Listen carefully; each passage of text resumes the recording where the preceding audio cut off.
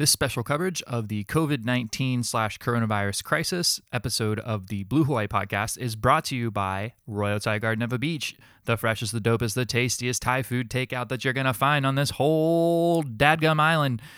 You'd have to go to another island to find something better, probably the island of Thailand, which I know is not an island. And if you wanted to, you couldn't. Well, if you did go to that island, you'd have to come back and you'd be under mandatory 14-day quarantine. Nobody wants that.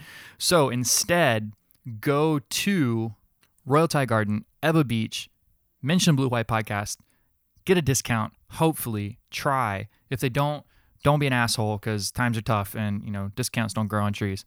Go there. Blue Hawaii. Folks, it's Ryan again from the Blue Hawaii Podcast. Josh is not joining me on this episode again. If you'll recall, I have the gear at my house, so I am just doing a little series of episodes with leaders in Hawaii's various sectors who can talk about how the state, how we are doing responding to this coronavirus crisis. Last episode, I spoke with Senator Kauai. He is the senator for Senate District 1 on the Big Island, which includes Hilo. He's also a candidate for Congressional District 2's representative at the federal level. He'd be taking over for Tulsi Gabbard, who is apparently lobbying for a job at Fox News. Just kidding, but not really. Today, we're going to be talking with Prosecutor Justin Kollar. You'll remember him from a previous episode when we spoke with him about what it was like running for a prosecutor on the island of Kauai. Mr. Kollar is right now generating for his decision to release nonviolent offenders in the face of this COVID-19 crisis, basically to slow transmission in the community because our prisoners are at a great risk. You'll hear more about that in a minute. Let's just go to him. Welcome, Justin Kollar. Hi, Ryan. Thanks for having me on. Yeah, sure thing. So last episode, I spoke with Senator Kai Kahele from the Big Island. Wanted to speak with you a little bit to see if I could understand how, Kauai is responding to the COVID-19 crisis. Oh, absolutely. Of course, that is, absorbing all of our attention and resources these days. And fortunately, I'm happy to say that our mayor seems to really be stepping up and doing a great job taking this seriously, keeping people informed, not hesitating to take action. And I think he's also doing a good job reassuring people that are kind of frightened right now. So, as a resident of Kauai, in addition to being an elected official here, I'm really happy that Mayor Kawakami has, seemed to meet this challenge head on. It makes me feel good as a voter, as a resident, and as a part of the county. So that's wonderful. So I was talking about on the lead-in, which obviously you didn't hear, but I was talking about you've sort of made the news recently for being in favor of releasing and, in fact, actually moving to release certain prisoners from the correctional facilities there on Kauai. Can you explain a little bit more about that? Yes. Our jails and prisons in Hawaii are overcrowded by significant margins at almost every single one of the facilities in the statewide system. Our facility here on Kauai was designed for 125 people. Probably 6 months ago, it had close to 100 people in it. We've been able to get that down by taking some aggressive action to about 141 inmates right now. Wow. But it really does need to come down even further. It needs to get down to a level where the staff can appropriately space the inmates from one another and engage in the hygiene and social distancing and, quarantining if that's necessary for when this virus inevitably makes it into the jail facilities. Putting 2 and 4 inmates in a cell like we have in some jails in the system, in a very small confined space with poor hygiene and lack of access to a lot of necessary sanitation items is really just creating a flashpoint for what could really be an explosion of this epidemic in Hawaii. And, this isn't just about, the safety and health of the inmates, who we do have a constitutional duty to provide a safe and healthy environment to, but also to the staff, corrections officers, and medical staff who work in those facilities and would be taking this virus home to their families in the event that this pandemic spreads inside those walls. And so for us, it was a no-brainer, when, we always make our decisions about seeking incarceration based on, weighing all the safety risks. And in a time of pandemic, that balance changes. Maybe that person is not going to be safe. Maybe the community safety is not going to be benefited by that person being behind bars. So what we do is we look at, what is the inmate charged with? What's their bail situation? Do they have a home to go to? Is this somebody who's likely to be violent in the community, or is it somebody who will be amenable to supervision?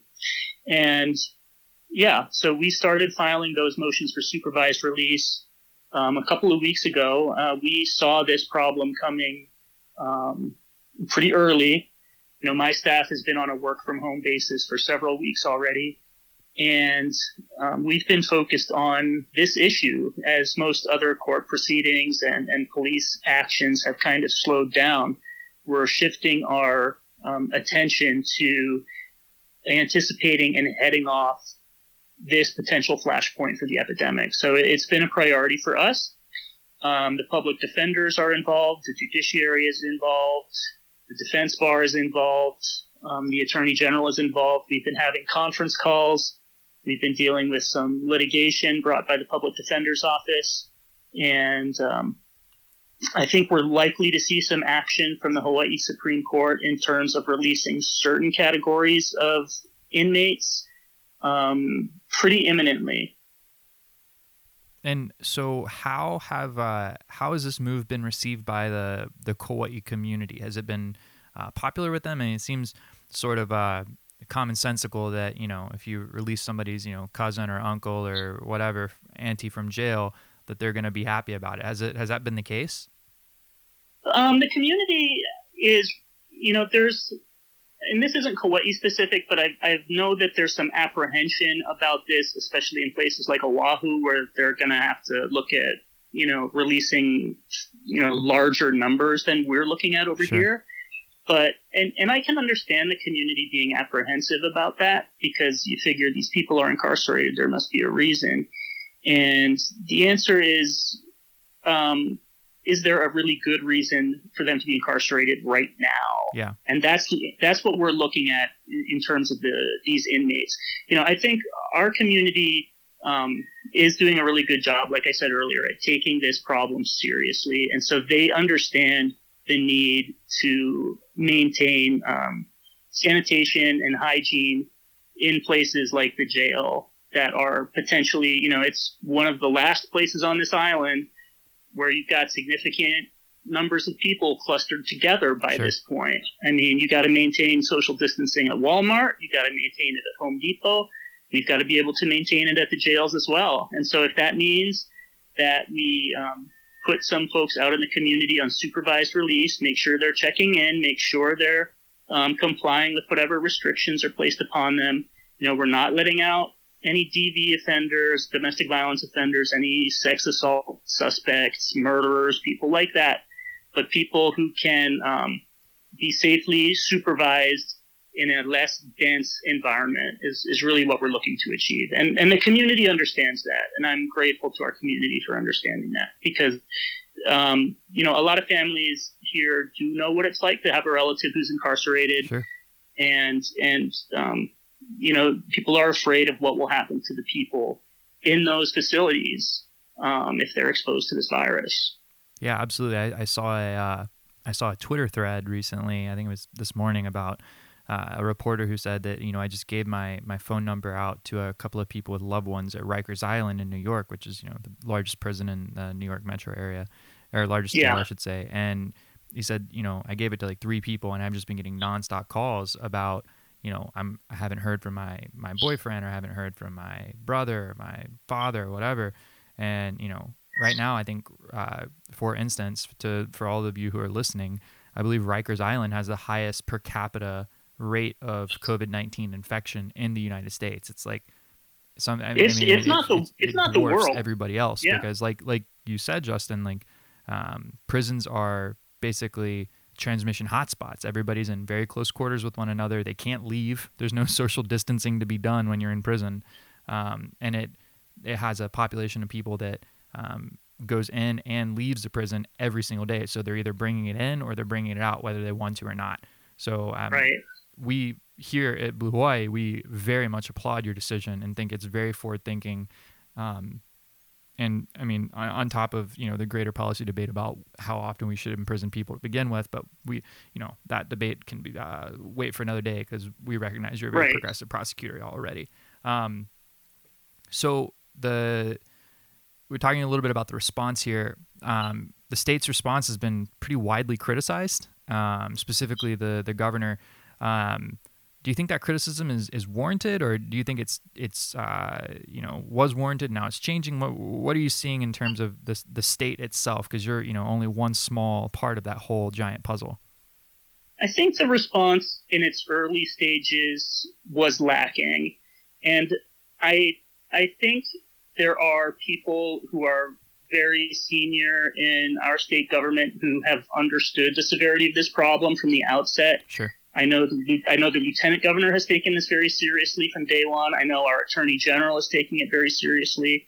I like to hope our Department of Public Safety is taking it seriously. I know they've got a lack of resources and a bureaucracy that they've got to deal with. But, in a situation like this, you've got to be really aggressive about it at the immediate outset. And waiting 2 or 3 weeks to take the temperature of the tourist economy is going to prove to be, unfortunately, I think very harmful to people that are going to get sick and maybe even die from this disease in Hawaii. So, I'm a big fan of political courage. And when you see that something needs to be done, you can't wait. You've got to take action. You were elected to take action. Yeah. And when you sit on your hands and try to pretend that you can happy talk your way around the problem, you're not serving the constituents who put you in that position. So I'm glad that things seem to be moving now. I know the Chief Justice takes this problem very seriously. He's been aggressively moving the court towards getting some action, and I appreciate that personally. And so, hopefully, it should have been 2 weeks ago, but hopefully within days we'll start to see some real concrete action in terms of numbers going down at the jails before we do see a rapid spike in cases in Hawaii. And, I know that, Oahu is several orders of magnitude different again from what we have here on the neighbor islands, but every day counts, and every interaction counts, and reducing congestion is the number one thing we can do to protect ourselves as a community from this virus. And crime rates have been way down because people are staying home. So I do believe that a lot of these people can be placed safely in the community, and it will not result in any harm to the public safety. That's very encouraging, and we obviously hope that you're exactly right. One of the questions that I asked Senator Kahele, and I'm curious about your answer as well. We've talked. There's been a lot of focus on the negative aspects of the government's response to coronavirus, and that's whether you're talking about the federal government and the Trump administration's absolute disaster of a response, or you're talking about Governor Ige's botched response. There's been a lot of criticism to go around, a lot of highlighting the dark spots, so to speak. Yep. But can we talk about any bright spots that you've seen in the community's response or throughout this whole crisis? Anything that you've seen in Kauai that stands out? The bright spots that I see on Kauai are the same bright spots that we see over here anytime there is a crisis And Or Kauai's had quite a few crises over the past and 2 years. I mean, two days ago we had a flood that was worse than anything any of us have seen here before. I mean, it was absolutely incredible. But the people of Kauai, and they know how to get behind one another and lift one another up in times when there's struggles. And whether it's sharing food or sharing fruit off our trees, or I can't tell you how many posts I've seen today about folks sewing face masks in their houses. Sure. Just because they want to help. They're stuck inside. They're feeling scared. Doing things to help one another makes us feel better. It literally produces a response in our brain chemicals that makes us happier and feel like we're being contributing to our community. And so that's what's a bright spot to me. And the fact that people are staying home, that's a bright spot to me. We don't see folks out, at least on Kauai now, flouting this ban on gatherings. Yeah, Waikiki's gonna take the cake on that, I think. Yeah, some of the things I've seen have left me shaking my head. But people over here, because they've been through so many tough times, whether it's weather or resources, or they know how to get through tough times, and they know that listen to the smart people who are telling us good information about the ways we can get through this. And if it's going to be tough for a while, people here know how to deal with that. And so that's really been encouraging to me, and I'm grateful to the people of this community for understanding that and for doing their part. It's something I constantly am reminding my staff of. We're incredibly lucky to be still working right now and still be making an income. Sure. And so the community looks at us as leaders, and so that comes with the responsibility to go out and lead. And it'll make the difference between this being 12 weeks of difficulty or 12 months of difficulty. True. So that's where we're at. Bad news for all the criminals out there who are thinking about committing crime. Sounds like prosecutor's office is still working. Is that correct? We're still working. Our attorneys have, we had the foresight to equip all of our attorney staff with the capability to work remotely.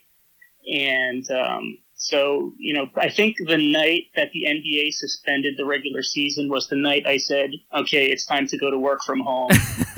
That's all it took for you, huh? It's about to hit the wall or the fan, so everybody just work from home. We have a bear. All of your DPAs can thank Rudy Gobert for getting to work from home right now. For his microphone stunt, yeah. And so they've been working from home for some time. The courts and the police have really scaled back custody arrests and custody arraignments and hearings. So we just have a skeleton crew that's actually in the office, maybe 2 or 3 or 4 people out of 45, to make sure that, the folks who do get arrested for beating up their spouses or violating TROs, that we are able to get them in and out of court in a timely manner. And everyone else is just working from home and maintaining their social distancing. And, there's nothing that we can do in the office that we can't do from our home offices. We had our first team meeting on Microsoft Teams on Friday, and it was a little bit weird, but it went very smoothly. And I'm really proud of the way that they've been able to maintain continuity of operations, where I think a lot of government agencies and a lot of teams are struggling to do that right now because they didn't prepare for it. Yeah. Well, shout out to you for your leadership and your foresight to do that. It's a credit to your who you are, I guess, that this is all happening. So, good on you, Justin. I gotta ask, everybody's been working from home. Give me your highlight and your low light from working from home. The highlight for me of working from home. Well, I really only have to put on adult clothes if I'm going to be Zooming into a meeting or going on Teams, and then I can break out one of these Sig Zane Aloha shirts that I spend all my money on and feel nice for a few minutes. But the low light, I would have to say, is just the isolation. I miss being around my team. I miss being able to go into the conference room and eat lunch where we all just kind of talk story and share our trials and tribulations with one another. And I'm not the most extroverted person in the world, but I do need a certain amount of social interaction, and so that's been difficult to adjust to. But me and my Roomba are getting very well acquainted here. We're having some great conversations here at the house during the day. And, yeah, Carl the Roomba goes off every day, 10 a.m. here. I've learned that now. Really appreciate all that Roomba does for my family and me, and sharing that aloha. Well, Justin, thanks so much. I really appreciate your time. I know the listeners do too. Any parting thoughts? Anything you'd like to leave? Yeah, I just want to give a shout out to our mayor, Derek Kawakami, our managing director, Mike DeHelig, our police chief, Todd Graybuck, and everybody else who is out there, all the healthcare workers, the doctors, the nurses who are putting themselves in the path of this pandemic so that the rest of us can hopefully stay safe and healthy. They're the real life heroes here, and thanks for having me on, and thanks for all the listeners. I really appreciate it. Well, Prosecutor Justin Kollar for the island of Kauai, thank you so much. Ladies and gentlemen, if you want to follow Prosecutor Kollar, he is widely findable on social media, and he's also a very good follow, so we recommend him highly. Thanks again, Justin. Thanks, Ryan. Very grateful. All right, bye-bye. Blue Hawaii.